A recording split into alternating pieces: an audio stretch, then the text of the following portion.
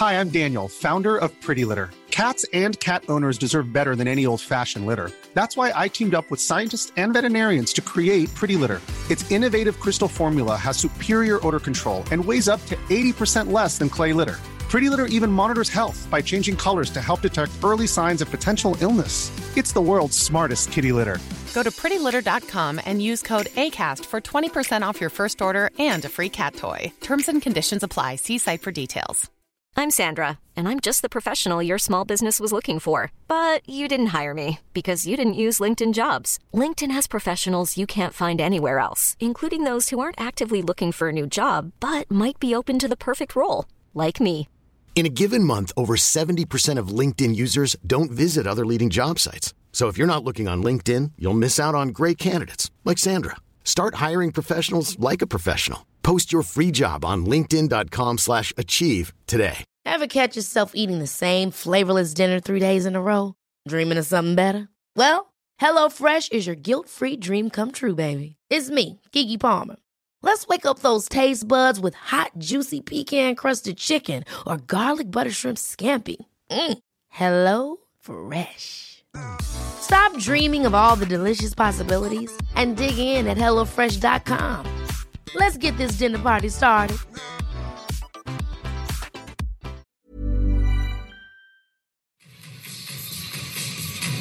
So cool. You're having Fortune's fools, or destiny's tools, equipped with sight, everyone is right, but all we do is fight. Hello. Well, that was different music to what you're used to at the start of this podcast, isn't it?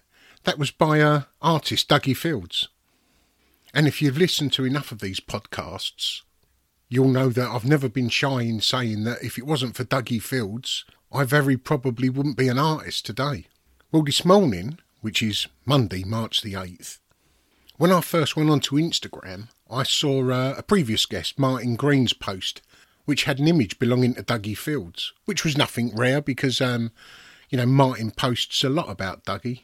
So I stopped to see what Martin had said, and the first words were, R.I.P. Dougie Fields, which really was quite shocking. I mean, I know it's shocking whenever you hear that someone you know dies, but he'd been very ill recently, and I knew that he'd beaten that illness. And then Martin phoned me just to fill me in on some of the details. And it transpires that after a short illness, Dougie passed away over the weekend. So as a little nod to Dougie, I wanted to re-release the podcast I recorded with him, which was my very first episode. And the reason it was my very first episode is because when I was in prison and fell in love with art whilst doing a GNVQ art course, one of the projects was to find an artwork in a magazine or newspaper and just write about it. Well, in one of the Sunday magazines, there was a stunning photograph of designer Zandra Rhodes, which I presume was in her home because in the background there was a painting that very much caught my eye, which Zandra mentioned in the article was painted by her friend, artist Dougie Fields, who lived in Earl's Court, London. And bearing in mind I was new to looking at art, and I probably knew about 6 artists, I thought it was similar to Salvador Dali, because it was a very unconventional, bright, colourful and slightly bonkers portrait. And I was later to find out that it was painted by Dougie Fields, who was unconventional, bright, colourful and slightly bonkers. But in our sparse prison library there was nothing on Dougie Fields. So I thought I'd write the man a letter, which I did. So cool. I told him where I'd seen his painting, how much I liked him, and that I wanted to know more about his work and career. So I put that letter in an envelope, put a stamp in the top right-hand corner, and on the front of the envelope I wrote, Dougie Fields, in brackets, artist, Earl's Court, London. And I shit you not, it only went and reached him. Hats off to the post office, although that was before privatisation. So you can imagine how shocked I was when a parcel turned up a week or so later. He'd sent me some catalogues, press releases, postcards, and a really nice letter that was and signed with possibly the best signature I'd ever seen. which I'll very probably make as the cover for this podcast episode. And I corresponded with Dougie throughout the rest of my sentence, which was over 5 years. But by Dougie doing that one act of writing to this stranger in prison, that gave me the confidence to write to other artists. The next being Ray Richardson and Patrick Hughes, followed by the YBAs. But if Dougie hadn't replied, I very probably wouldn't have had the confidence to write to any other artists, you know. So Dougie, thank you. You was fundamental in me changing my life. And as you'll hear in this podcast, I was lucky enough to be able to thank him to his face. This morning I was reading a few of the tributes left for Dougie to try and put together a little one of my own. But I kept going back to Martin Green's, which, well, it pretty much said everything, so I hope you don't think it's a bit of a cop-out. But I'm going to use the words of Martin Green. A legend, an inspiration, a great artist and friend. It's with tremendous sadness I'm writing this tribute. Dougie was one of Britain's most original, influential and distinctive talents. The vital missing pop art link between Patrick Caulfield and Julian Opie. I love that phrase. But totally and woefully ignored by the art establishment. This exclusion compelled James Lawler and Martin Green to work with Dougie in 2012 on a solo show, his first in over 20 years, and it was an inspiring experience. Duo Vision Arts was founded and continued to exhibit his work and other older neglected LGBTQ artists, many at his recommendation. Over recent years, Dougie gained great support from Toby Webster and the Modern Institute, and his art started to reach a wider international audience. Dougie was a London legend, an immaculate icon. He shared his famous Earl's Court flat with Syd Barrett, and Mark Bolan debuted songs in the kitchen. Being an ever-present part of the city's counterculture life, his presence graced Ken Russell and Derek Jarman films. Dougie was a maximalist. He created videos, music, prints, cushions, badges, ties, wallpaper, and painted the most extraordinarily impressive, vibrant canvases, the epitome of postmodern pop. He was a great friend and supportive of so many artists. I loved him very much. He will be missed by us all. London will never be quite the same. Rest in peace, Dougie. So cool. I couldn't have said it better myself. Well, I definitely couldn't. That's why I read Martin's. But yeah, Martin's words just summed up everything about Dougie. So please sit back and listen to my very first podcast episode, which at the time was called Mizog Art, which was me sitting in the Brompton Cemetery with Dougie Fields, who is definitely unconventional, bright, colourful, and just a little bit bonkers. Thank you, Dougie. Hello, I'm Gary Mansfield, and welcome to the Mizog Art podcast, where each week I'll be speaking to a different artist. Now let's begin by banging these bongos.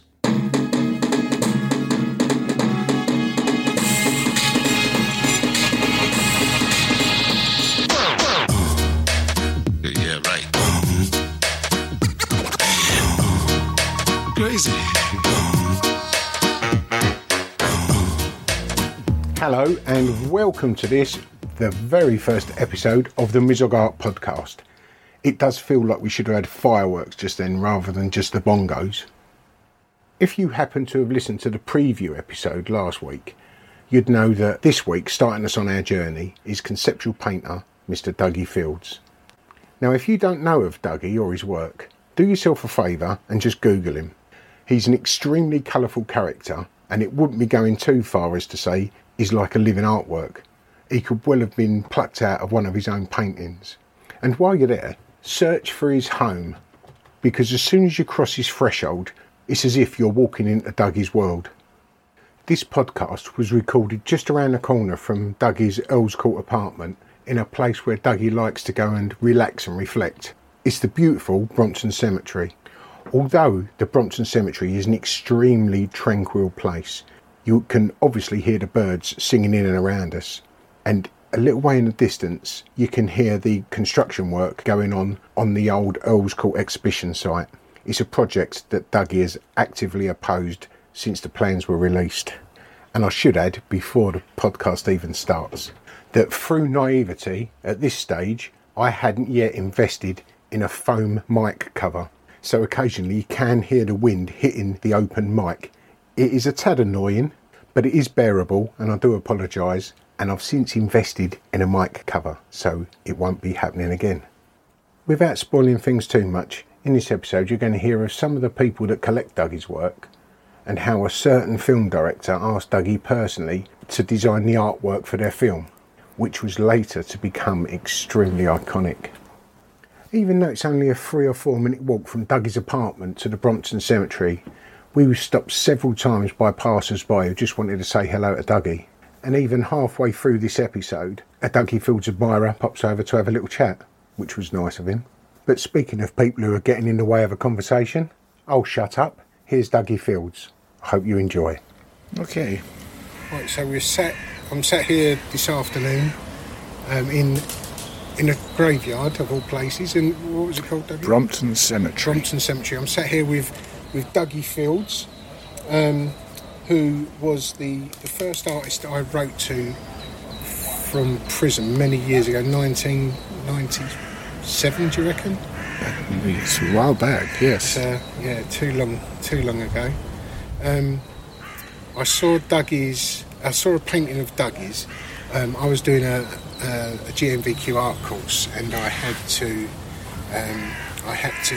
replicate a painting that I'd seen in a photograph. So I looked for a Sunday magazine, and there was a picture of Sandra Rhodes with a painting of Dougie's in the background. Do you remember what that painting would have been? It was a small, maybe a sort of... Do you know, she has several, so I'm not sure which one you saw first. She has a big landscape. She has one that's a portrait of her and my friend Shalita. And she has a couple of other canvases too. One that was Marilyn Monroe. One that's sort of vaguely like a ballet dancer. And it was quite amazing how that envelope got to you in the first place. Because when I read the article, it just said that the artist was named Dougie Fields, and I knew no artist at the time. It said the artist was Dougie Fields, and he lived in Earls Court, and that's pretty much all that went on the envelope. It had Dougie Fields, artist, Earls Court, and I sent it off in the post, just asking for more information on you and your work. And lo and behold, a couple of weeks later, I get a reply out of the blue, which was the start, the absolute foundation of becoming an artist myself. That's a fabulous story. So I like that. It's brilliant. It's brilliant. And without you, as I said when I met you the other week, without you replying to that letter, I don't believe my life would have changed in the way that it has. I think I still would have been in the same circles as I was. And I know I've got a brilliant life. My children wouldn't be the great children that they are. They would have been different children because I had a different attitude, and it was all down to you. That's a fabulous story, and thank you for telling me that. That's amazing to hear.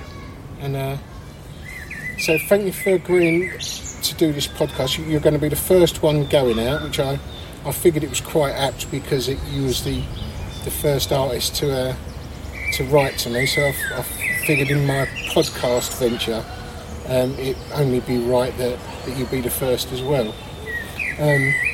So I've got 7 questions here. The first is, how would you explain what you do or your style to someone who doesn't know your work? Gosh, I find that a difficult question because I try and avoid explaining what I do to people who do know my work, so let alone people who don't. So I make paintings on canvas. I use acrylic paint, but I also make work on computer. I make images that stay still digital images. Some just live on the computer, some get output as prints. Then I make animations with them, but it's usually a still that's animated as opposed to a pure animation because I'm learning. And I'm also doing music, and I'm learning to do the music, and the music is part film soundtrack and part standalone music. So painting has been my primary focus for many, many, many years, but I got a computer in the mid-90s thinking I was just going to archive my past and do collage. Yeah. But once I started using the computer, I'd learnt all sorts of things. Found a new medium. Yeah, found a new medium. And it's the work you produce. You're saying you make it on a computer. You can see in the work itself how it was made on a computer. But interestingly, before I had a computer, I made studies for my paintings in a very, very similar way. Very geometric and linear. I used to use graph paper and tracing paper, and always when I started painting years and years ago, I started straight on the canvas, and I didn't know what I was doing, and I discovered that what was on the canvas inhibited me from making changes. So then I started doing studies before I started the canvas.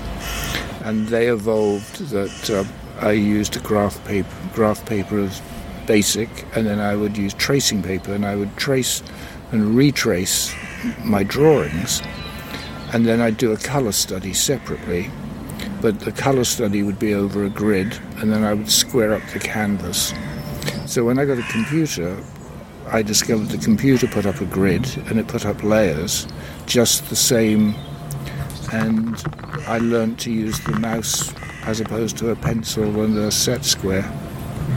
And so the studies came on canvas, but the canvas that I do from a computer looks remarkably similar to the canvases that I used to do beforehand. I still have my eye and my choice of way of working. I just have a different tool to use to get there. And that computer has a reality of its own where I've lived in the same space for a long time, and I've filled it with stacks of paintings, and suddenly the computer, I can make images that don't take any space.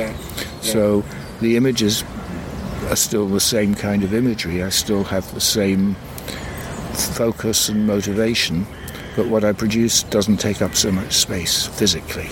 So when you now make your sort of sketch or study on the computer, and then you put it onto canvas, do you replicate what's there, or does it progress from the?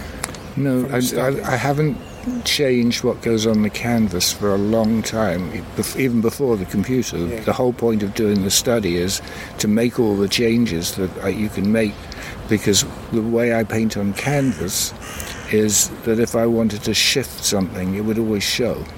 So if I wanted to have moved a figure, say, from the position it's in to somewhere else, once it's on the canvas, it would show through the paint. Because the paint is always slightly transparent, and I build layers to...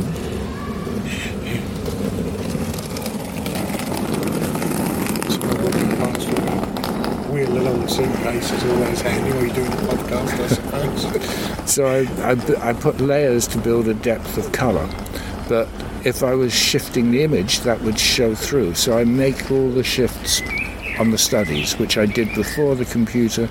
Now it's quicker to make changes in colour on the computer. It's quicker to make all sorts of changes, but then because you can, then I tend to make more than I did beforehand even. So I spend an equal amount of time off the canvas making studies before I start the canvas. So once you've completed it on the computer, and you're happy with the finished product, do you find it a bit laborious having to paint it because you've already done the work? Now you're just scaling. Let's say the work is hard work, always. It's hard work getting happy with the idea on the computer. It takes me ages. I make thousands of changes. Then getting it to read on the canvas, because it's never exact. It's never... I'm squaring up the canvas manually, but actually my grid on the computer I've made manually too, so it's slightly off.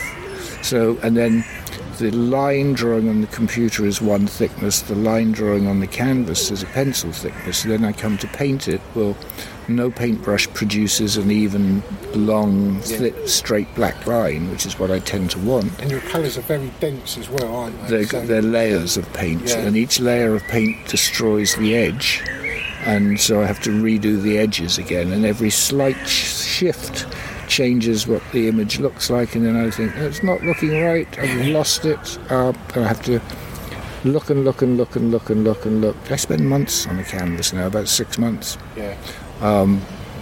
And yes, hard work, but... And you've got a lovely studio. We was up there a little while ago, just having a look around. And it's a nice big studio, a lot of light in there. It always has artificial light, and always needs artificial light. And I have size limitation, but I have a Francis Bacon... You say live... size limitation, yes, but they're massive. But there's only a certain size I can get out the front door and get down the staircase.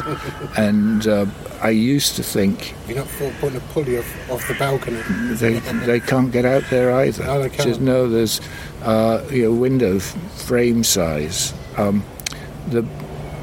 So I've worked out how big I can do it, but when I think to myself, your studio is limiting you, then I think Francis Bacon.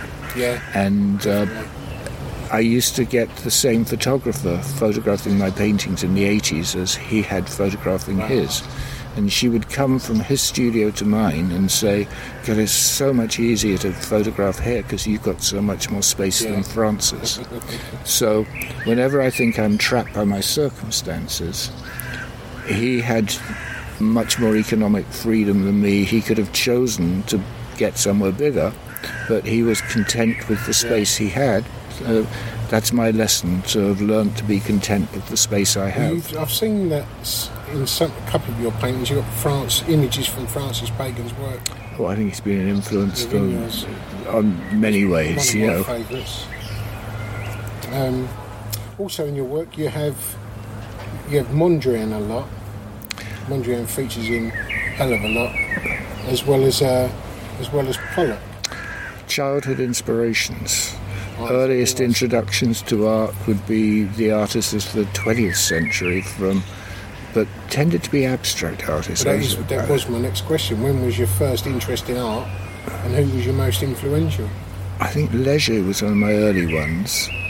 Arp, Miro, Picasso, obviously, Dali. You can still see all them in your work. Yes, I think I'm never going to escape them. I don't particularly care either. I'm quite happy that that's what turned me on to loving the idea of not being an artist so much as making imagery, though. Yeah. How old was you when you first took an interest in it? Can you remember? I don't remember not drawing, but I remember more specifically early teenage years, really starting to paint every day. And I had a big abstract period when I was about 13, 14, when I'd seen Jackson Pollock on TV. Wow. And the TV program had actually been taking the piss out of him, as abstract art was considered, I don't know what the word for it, how the media like to take the piss out of contemporary art. They still do, And so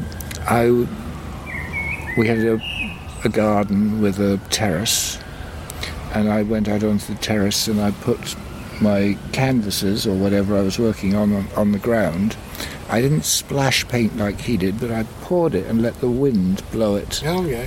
And it was very much pouring from different heights and letting the wind blow the paint onto the canvas. Where was you at this point? Was this when you was in Wiltshire?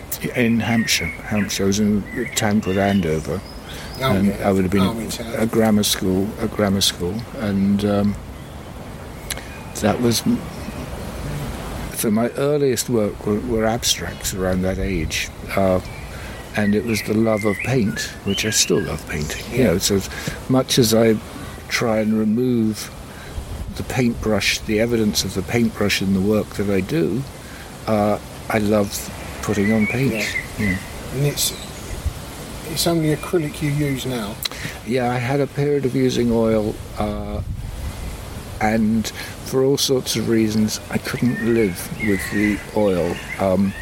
You have to be able to live with paint. It gets everywhere. It gets not just on your body, it gets on your clothes. You breathe the smell of it. And I wouldn't say I'm allergic to the smell of oil paint, but I'm uncomfortable with it. Especially if you've got to live with it as well, where your studio's in your apartment. It permeates your life, that paint, and I couldn't just... So I wouldn't say allergic, but almost. Can you remember what the first piece that you'd done that you sort of really carried with conviction that you... Oh, I think there are many, actually. There's one at art school, though, that I got shouted at for, which... By the lecturers? By the lecturers, yes. So the head of painting got brought to see it. At that time, I was considered a colour-field abstract painter. I painted these... I'd had a very conceptual phase when I'd... a very constructivist phase when I had an algebraic formula that dictated where marks on the canvas went. Excellent. And I don't even remember the formula now, but it was complicated, but it was very abstract. And then I got quite minimal, and I was just painting squares and triangles. And I had this big 5-foot square canvas that essentially was just a few squares and a few triangles, outlined, flat colour, outlined the way I still paint. And I was wearing a Donald Duck pin on my tie. And one day I just took it off and pinned it in the middle of the canvas and then painted it there. And that's what I got shouted at for, just what do you think you're doing? Yeah. And that started a direction of me being much more pop and much more figurative. But I still think I'm an abstract conceptual artist, just the same. What bracket would you put yourself in if if you was in a sort of an encyclopedia of art? What section do you think you'd be in? Difficulty defining what I do because it's a very conceptual approach to making figures. I use flat colour and outline. Pop art? Pop describes a period that is just a bit before my time. So post-pop, I gave it a label of maximalist in the 90s because my idea was that it was minimalism with a plus. Nice. But I do have quite a minimal approach too. So I don't really fit a group label as such. Yeah. Well, you're a very colourful character yourself with your dress and your style, and fashion's a big thing for you. Do you think you have influenced your work with your colour, or vice versa? Or neither? I don't separate my creativity to you can only do this. I think I'm creative.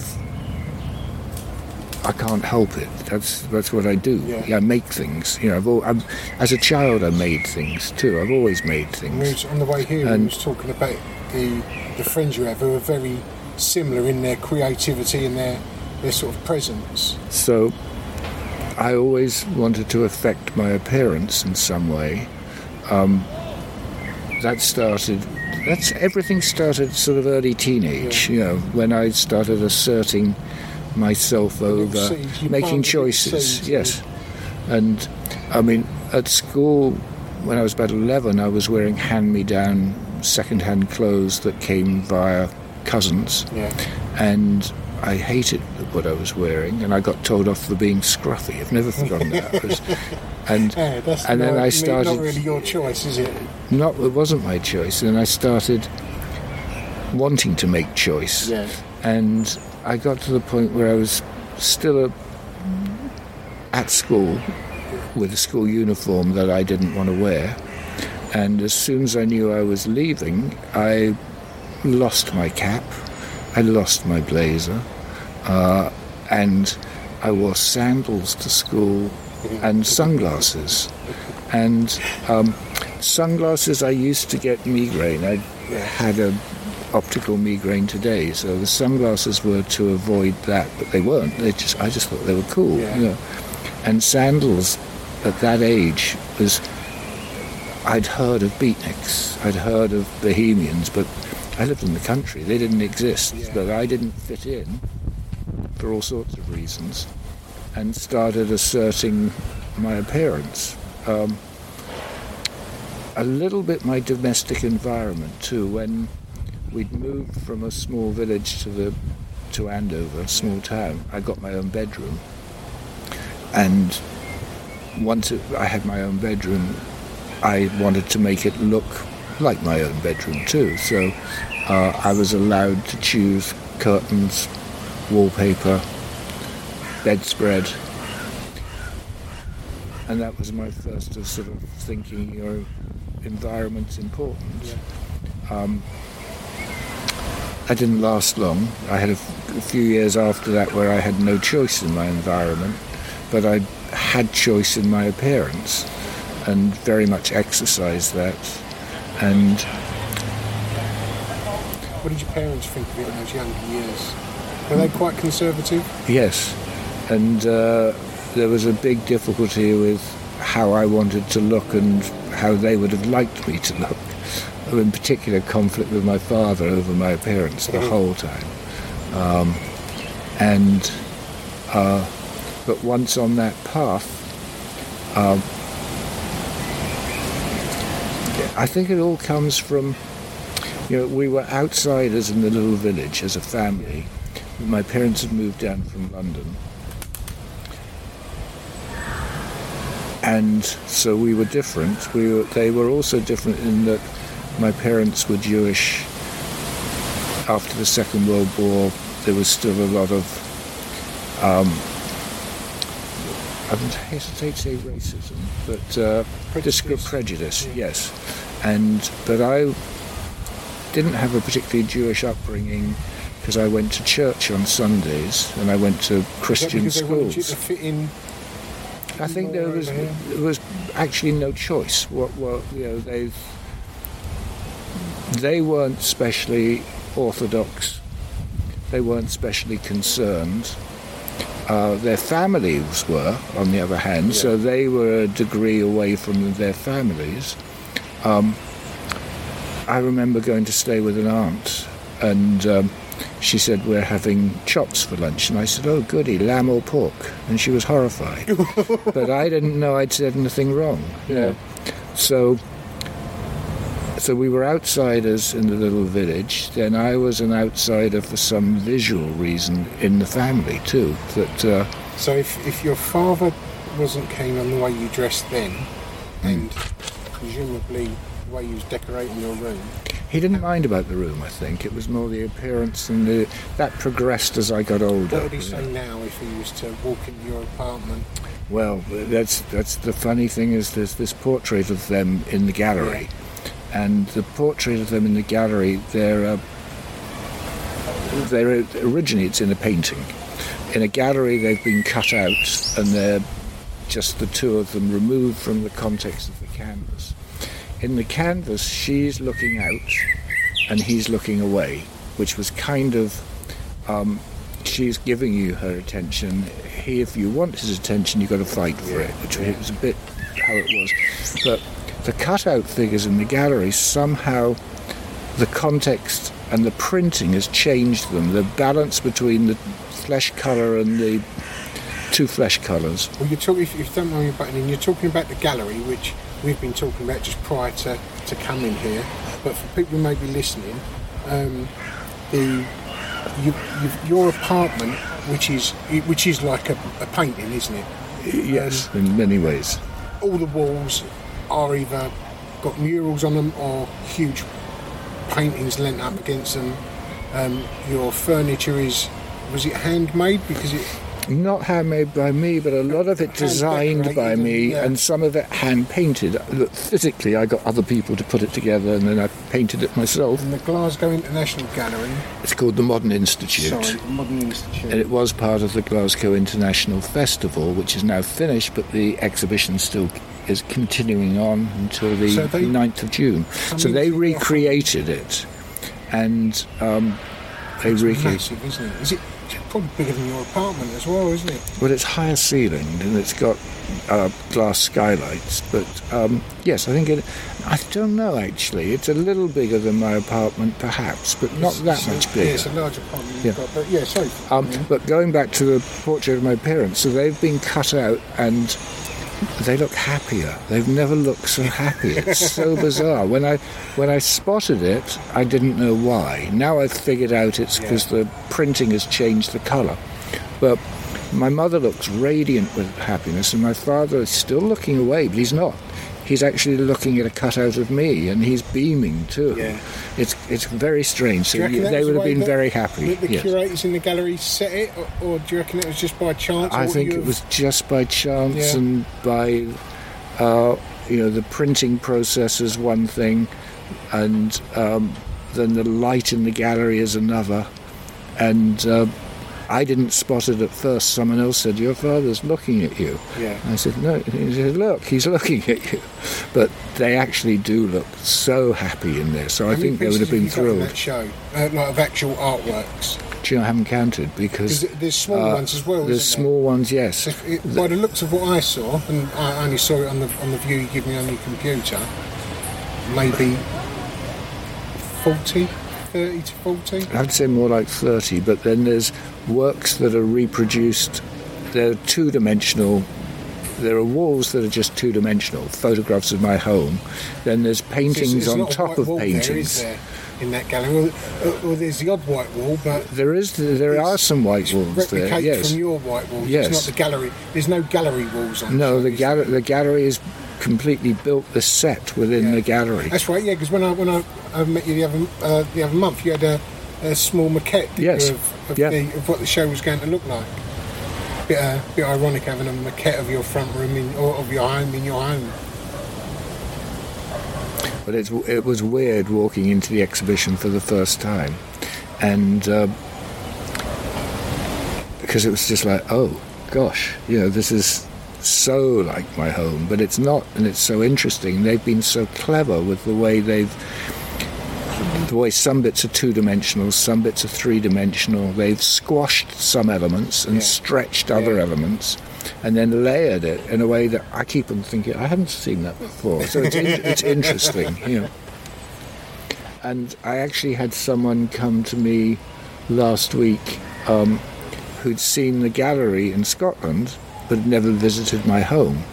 What, a friend or...? No, it was actually the BBC, the Radio 4 programme. Yeah. She recorded me in the gallery in Scotland, so she spent quite a long time in the exhibition, and then came to me in London to get something written, and walked into the flat, and she went, "Oh, this is weird." And then she said... she's seeing it with the eyes, opposite eyes to what you see. And then she said, "This is beautiful, though. Your flat is beautiful." So it was interesting, her reaction, because it was... I've seen it the other way round, of course, yeah. She was the first person who has seen the exhibition and then come to the real place. And what did the friends that you took up there with you? Oh, well, the most amazing was my brother and his wife. And they arrived there before I wasn't there when they arrived. They got there first, and I came along. My brother's wife was just standing there with... just mouth open. Just agog. Just absolutely agog, speechless. It's sort of in shock, yeah. And, it's as if they've been teleported. I don't know, yes, just... I mean, you had as you say, about 30 works there. One of the questions I've got is, what piece that you've created do you hold most dear? Oh, gosh. I've had favourites, and... my all-time favourite is I sold, and on top of having sold it, I didn't get fully paid for it. And it's still... So I don't really want to talk about that too much. That's a little painful, because it was one of those circumstances where I couldn't refuse to say no, because I did get some of the money for it, but never got fully, and I don't know what's going to happen with that, but it was a painting done in the mid-70s. But what's interesting about having the exhibition right now is I didn't select the work for the show. I let Toby, whose gallery it is, I let him curate the show. I stood back, and I did say, I wouldn't choose that, I wouldn't choose that. And he made a very good selection, I think. It was interesting how it isn't the selection I would have made, it isn't the show I would have made, and I think it's great. I wouldn't change any of it. That's the irony. I think it's so. Sometimes it does need to be through someone else's eyes, doesn't it? Yes, and there were pictures I haven't looked at for years that I'm looking at and thinking, well, I have to love a painting to finish it. Yeah. So every painting I've done I've loved, but at some point I'm then disappointed. And there's always that, okay, otherwise if you're not disappointed, you're not going to go and do anything else. It's because it's always you're trying to be better. So... How do you title your work? That's a problem. Sometimes I have titles, sometimes I don't. Yeah. Sometimes it's purely you need something to refer to them by, but the words and the image don't necessarily belong together. Other times words and images come together. And can you see us changing your style from the 80s, 90s? Yes and no. Today? Yes and no. I think I have a spiral around myself, so that there are things that I've done that I've redone and I've redone and I've redone, but they're not the same. Even if I paint the same image again, which I have done, it's not the same. It doesn't look the same, and it does look the same, but it doesn't. And my stimulus is different. It's like I've remade a lot of my old images digitally, and it's kind of like I treat them like they're found objects, or it's a new source, but I've still got the same method of working. And I don't understand what made me passionate about the image in the first place, but I'm passionate about doing them again for a different reason. Yeah. Like I'm wearing this badge, the Clockwork Orange. I did this originally as a portrait for Stanley Kubrick for the film. And I never had a proper photograph of it. When I got digital, I redrew the image based on a distorted reproduction he'd had made from my original. What happened to the original? Any idea? No, because it got lost within the...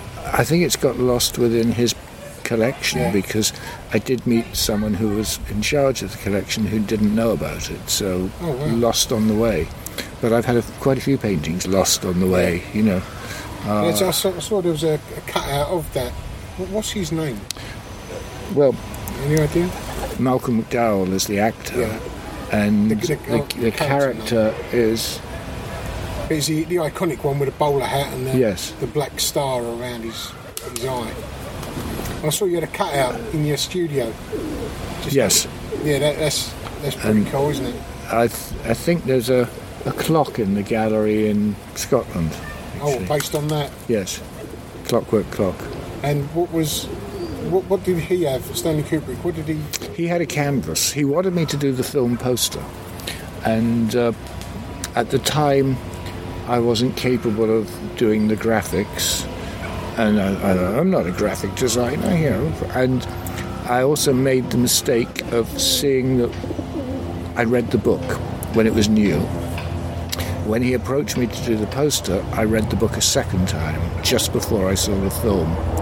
And I had loved the book the first time around. I liked Anthony Burgess, who wrote it. And so reading the book for a second time, I imagined it. And then I saw the film, and it wasn't how I imagined it. Yes. And it's not a really likeable film either. It's powerful, but it's not likeable. Years ago, I've never read the book. Well, look... Any case, so I didn't really I didn't do what he wanted. He knew exactly what he wanted for the poster, and he got somebody else to do it. I did him a canvas which had this head sort of floating in a abstract world, which was just the kind of world I was painting at the time. I couldn't compromise in the way that he wanted. Nowadays, I would find it much easier to expand what I do.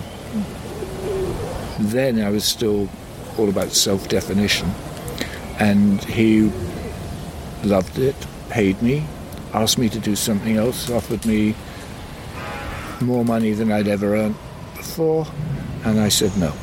Wow. I tried, but I just thought, I'm not into this. I'm just not into it. Yeah. And was it thinking that it may not be as it may not be what you expected because of the lack of knowledge of graphic design, or? That wasn't the issue so much as I really hadn't enjoyed the film, and I thought the imagery in the film wasn't really doing it for me in terms of inspiring me to do something from it that related to it. So it was, no, I can't, sorry. I tried, I did try. One of the artworks I saw in the studio, which I hadn't seen, seen before, was the Earl's Court one. And it's a massive, what is that, maybe 6 by 9 feet? Maybe 7. 6 by 6, or 7 by 9? Yeah, something like that. Of Earl's Court. Now demolished. Yes, so I was memorialising it. I knew it was up for demolition. I was opposing it for demolition. You've been very vocal in that from the start, haven't you? Yes. And I thought it was a disaster for the neighbourhood. And I went to so many events there and so many exhibitions all my life, and it drew hundreds of thousands of people to Earl's Court. It put Earl's Court on the world map, and we've just dumped it for a master plan that's disintegrating already. And we're damaging London so much at the moment. I was down the King's Road yesterday. I was so shocked by the last 2 cinemas on the King's Road having gone. Hi, Dougie. Hi. I just thought I saw you walking by, and I thought I'd say hi. We're just doing an interview. It looked like you were busy, so... But how are you? I'm good. Well, here we are, halfway through. We've just had a little interruption by this guy here, one of Dougie's fans. I mean, how was he to know that we were recording? We was only sat on a bench in a cemetery, me with headphones and microphone. But he came over for a chat anyway. And then just as he goes, we get another little interruption. Let's get back to it. See you in a little while. Good to see you. Have fun. See you later. Sorry, I went blank on his name. That's quite right. But yeah, we were saying being vocal about Earl's Court, and we're in this an absolutely stunning Brompton Cemetery today. It's a wild cemetery as well. And sorry, I've got to just take this. You want to pause this for a minute? I'll let it go, and then I'll just... We are disturbed by that which surrounds. Oh, I missed it. I'm trying to get my earpiece, so I'm just going to quickly call them back. Sorry. That's quite right, Dougie. You've got a fiver coming out your pocket. Your left pocket, trouser pocket. That's these new notes are very tricky. Very slippery. Very slippery. I've actually had them pop out completely. So, where were we? Earl's Court. Being vocal about it being demolished, and we sat in this beautiful graveyard today. Cemetery, wild cemetery. We've got a family of pigeons sat opposite us, several squirrels jumping about, and the unsightly view of 3 or 4 cranes. The noise that is going to go on for, what did you say, 20 years estimated? The estimate was 10 to 20 years when they started, but now with all the hiccups on the way, I'm saying that'll be 20 to 30 years.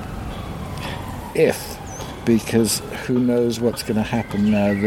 There was a master plan, but politics have shifted so that Hammersmith and Fulham have gone from Conservative to Labour, and they want to pull out of the deal. The developers telling them they can't, and they're saying they're going to. The mayor has stepped in and bought back this building called the Empress State Building, which was supposed to be part of the development. And even Kensington and Chelsea, although they're still Conservative, has said the master plan can't happen. So who knows what's going to happen. Recently in the paper it had how the company, the owning company, were demerging. They own Covent Garden as well, and they were demerging the two schemes.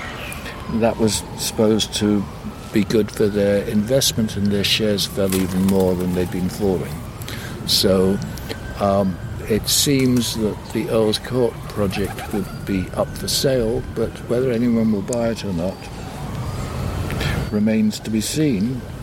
They're still insisting it's going to go ahead. They're applying to build more housing, but who knows what will happen with planning on that one.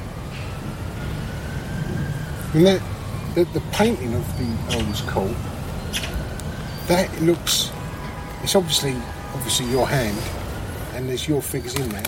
Maybe it's because it's such a monumental building, which takes up probably 90% of the canvas. Yes. It looks like a new type of work. It doesn't look like your old work. I haven't done... Is it not complete yet? No, it's complete, but there are paintings that I did in the past of buildings that have a similar feel. Yeah, they've got. Yeah, it's no different to it. It's just very. It's a lot lighter. It's not as. Maybe because there's a lot of white in it, but normally you have a horizon line, don't you? In a. I frequently have a horizon and a gradient blue sky, which there isn't. No. Each painting is different, they relate to each other and then they react against each other. So I have done some more digital versions of the exhibition centre. I've done one of it being demolished, which is just a digital image, but I've used it quite a bit for the campaign, because the campaign to save the exhibition centre has now shifted to being a campaign to rebuild an exhibition centre, to pull life back into the neighbourhood, because it's just dying. But then, as I say, I was on the King's Road yesterday, and I'm shocked at how empty the King's Road is of people and how glossy all these empty shops look. They've all been done up, and they look glossy, but there's no people. So whether anyone's ever going to rent them again... A lot of the people around there, lights on, but no one's at home. Yeah. No lights on, actually. No one at home. There's more what's happening around here. And yet we have this great housing shortage in London. Yeah. And we're allowing these structures to be built that will remain occupied or will be for immigrants, rich immigrants, because we're only allowing in rich immigrants, not even then. Yeah. I was saying that the Earl's Court looks like a new piece of work. You've gone in I know you've been working with music and sound over the last how many years? I don't know when I started. But it seems to be not coming together. That's not quite right. But it seems to have got to a different place now, hasn't it? Yeah, the music. You was playing me some music. Yes, I would say the music has got to a place where the music stands alone. It does, definitely. When I did this My London programme that just went out, I had to choose 6 pieces of music. Yeah. And I included one of my tracks, and my track was the very end of the programme, and I have to say, even listening to it, it didn't sound like a drop in musical quality. Yeah. It stood its ground. And the music in audio form is very much like your work in visual form compared to talking of digital. Yes. So it does replicate your work very much in an audio form. I have an interesting way of working too, that I let a lot of random elements affect what I do visually as well as what I do musically. Yeah. Visually, I often just scrawl something that becomes something in a canvas. And because you you're self-taught, so you have no boundaries. I have no boundaries, and I use random samples that without listening to them. And of course, Marianne Faithfull was featured, wasn't she?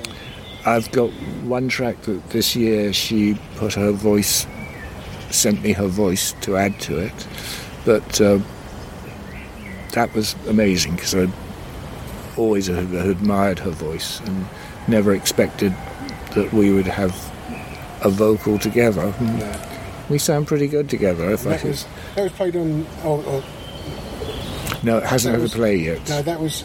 I'm sorry. I meant your music was played on Gary Crowley's. He played my So Cool track. Yeah. And it sounded so cool. It worked. You know. And you also featured on. But I did play one of Marianne Faithfull's track on that programme. I played her Broken English, which I think is a fabulous track. And you've been featured again on, we were talking about this earlier, on Radio 4. What was the programme? Only Artists.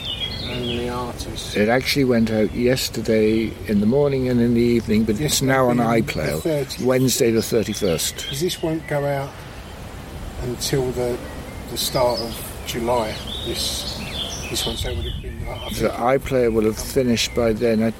They're on for 3 weeks or 30 days or something, aren't they? 30 days, yeah. And what was that show about? Was it about your show in Scotland, or was it about Dougie Fields? No, it was a conversation between two artists, essentially. Sorry. But the other artist is a writer, as opposed to me being essentially a painter. You and him having a conversation? Her. Sorry. And she was from Glasgow, so they recorded us in Glasgow so that we started off in my exhibition, and then she took me to somewhere which had been somewhere that she used to work.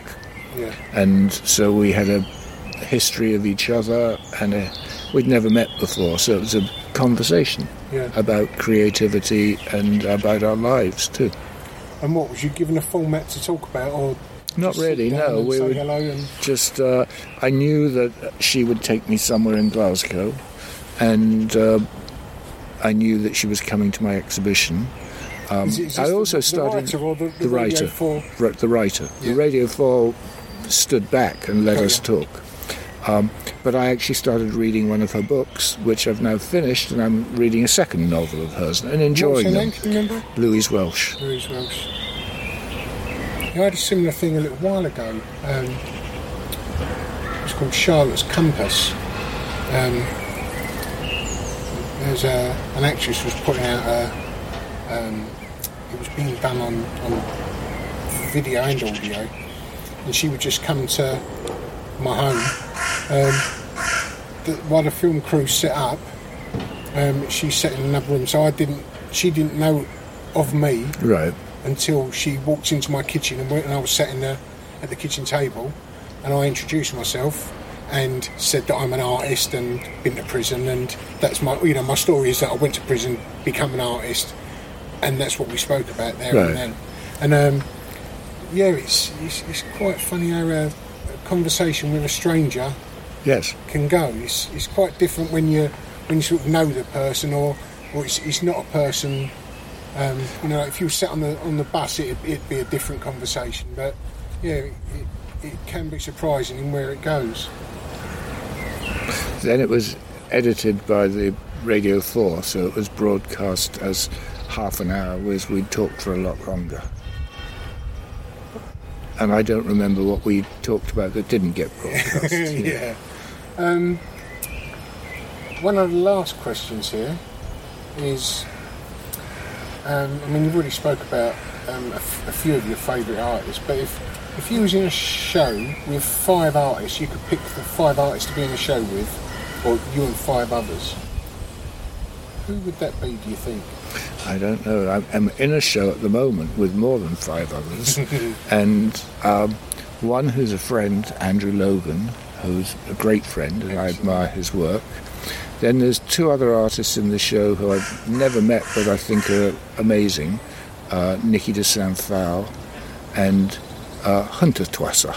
Oh, wow. And I am a big fan of Hunter Twasser as an architect and as an artist. Very interesting. We could do some more buildings that look like his, and those are so boring. If they were Hunter Twasser, they would look fascinating. Yeah. So that was a great combination to be in a show with. I don't have a dream group who I'd like to be in a show with. What is your favourite painting by another, or not painting, but famous artwork by another artist? I don't have one. I admire thousands. Yeah. You know, so to pick one is like it's random. It's favourite song, favourite film, isn't it? Yeah, very difficult. Who is my all-time favourite artist? I don't know. If I'm having a top 10, I've mentioned a few already. We'd have to have Francis Bacon in there, but who else? I don't know. It eliminates too many people. I love looking at paintings of all sorts. There was a program on TV the other day of Hieronymus Bosch, and I thought, I haven't looked at Bosch paintings for years. Yeah. And fascinating. And you get lost in them, can't you? Yes. There are too many artists to pick. But if you wasn't an artist, what would you be? Or what would you like to be if you wasn't an artist? Or what do you think you would have been if you didn't become one? I really don't know, because the only job I did was, my parents had a shop.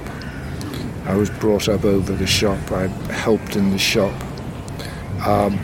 When I was at school, I got a job in a record shop in the holidays. All the way through art school and architecture school, I worked in a record shop. So I think being a shop assistant isn't inspiring. Having a shop is a different matter, but I'm not really into business. But I think that would be in the blood. Well, imagine. Well, that rounds up all of our questions. Where can anyone see your work, or social media, website? Instagram and Facebook. I have a website, but it doesn't get updated. It's a bit static. I haven't done anything to it for quite a while. It's exactly the same. Yeah. So I post things on Instagram more regularly and on Facebook. On Instagram, you're just as Dougie Fields. And on Facebook, Dougie Fields. And I put things on Twitter as well. And a lot of stuff you're doing on Twitter at the moment. Twitter tends to be political for me. Yeah, that seems to be like a new little genre for yourself. You're quite prolific in what you put up and how it's put up. And it's amazing that you can extract the interest out of what would be a mundane. I think there's a point to photography. Yeah, it's either it's beautiful or there's something funny or something ironic or just something really this shouldn't be happening. Yeah. I have quite a few photographs of things you think it's just a shame. Just a shame. I put a whole series up on Facebook yesterday, the shaming of the King's Road. Yeah. Just London seems to be going as it's changing before our eyes. It's not evolving, it's changing. It used to evolve. Cities, towns and landscapes used to evolve, but now they just seem to change. Now it's sort of development rampant with councils. Do you think councils having outsourced responsibility? Definitely. Sort of not caring about the environment that exists, not caring about communities. It's just ticking boxes. All about income, regardless of actually Bottom future line. cost. Yeah, what is it they say, the price of everything, but the worth of value of nothing. Yeah. Well, Dougie, that's all my questions done. Thank you very much for everything. Yeah, right. How about that? Mr. Dougie Fields. That weren't bad for a first episode, was it? As I say, without him replying to that very first letter I sent, I very probably wouldn't be sitting here today. Well, at least not the man I am, that's for sure. I'd still be back in my old life, wandering about in them same old circles. So yeah, I owe Dougie quite a lot. Dougie's on social media quite a lot, mainly on Instagram and Twitter. So if you would, go over to social media, find him, like him, follow him, even send him a message with a little bit of love saying that you heard him on the Mizog Art podcast. He's got some great stuff going on over there. As Dougie mentioned earlier, he's been making music for a few years. I asked him to send one over that I could put on at the end of this podcast. He sent over the title track from his album. It's called So Cool, and it really is an audio representation of his artwork. So that's about it from me. Don't forget, give Dougie Fields a little hello on social media. Tell him you've listened to him on the podcast. If there's anything you want to ask me, drop us a line at mizogart.com or on social media at mizogart, MIZOGART. Thanks for listening. I'll see you next week. Here's Dougie Fields' So Cool. Ta-da.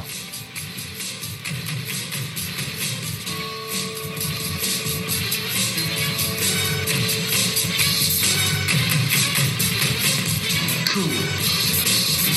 So cool. Cool. So cool. We all want to be so cool. Cool. Cool. We all want to be so cool. So cool. So cool.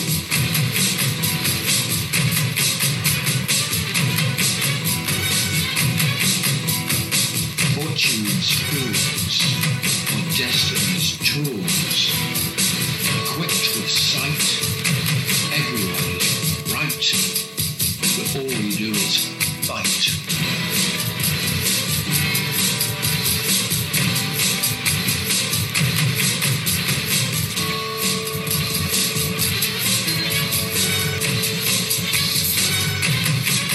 Cool.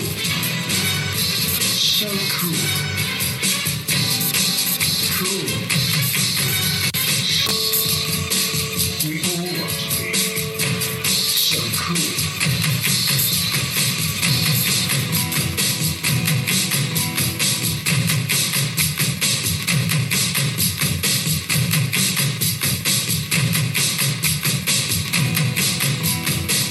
You're having a laugh. You're having a laugh. It's just fun.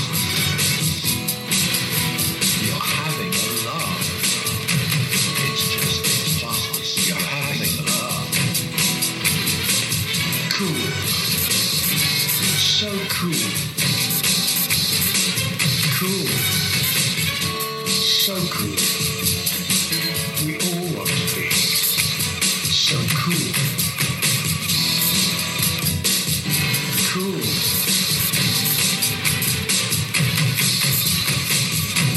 So cool. You're having a laugh. You're having a laugh. Fortune's fools, or destiny's tools, equipped with sight, everyone is right. But all we do is fight. It's just a farce.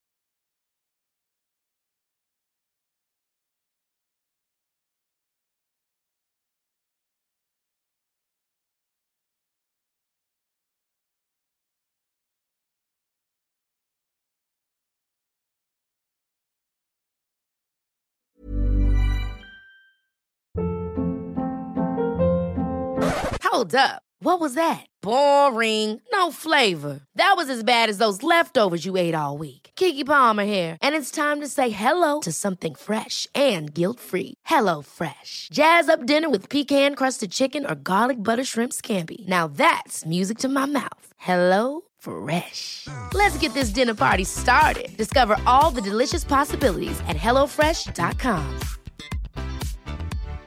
If you're looking for plump lips that last, you need to know about Juvederm lip fillers. With Juvederm Volbella XC and Juvederm Ultra XC, your lip look, whether it's subtle or bold, can last up to 1 full year with optimal treatment and no additional maintenance. Find a licensed specialist and see if it's right for you at Juvederm.com today. That's JUVEDERM.com. Add fullness to lips in adults over 21 with Juvederm Volbella XC or Juvederm Ultra XC. Do not use if you have severe allergies or a history of severe allergic reactions, or if you're allergic to lidocaine or the proteins used in Juvederm. Tell your doctor if you have a history of scarring or taking medicines that decrease the body's immune response or that can prolong bleeding. Common side effects include injection site redness, swelling, pain, tenderness, firmness, lumps, bumps, bruising, discoloration, or itching. As with all fillers, there's a rare risk of unintentional injection into a blood vessel, which can cause vision abnormalities, blindness, stroke, temporary scabs, or scarring. For full, important safety information, visit Juvederm.com.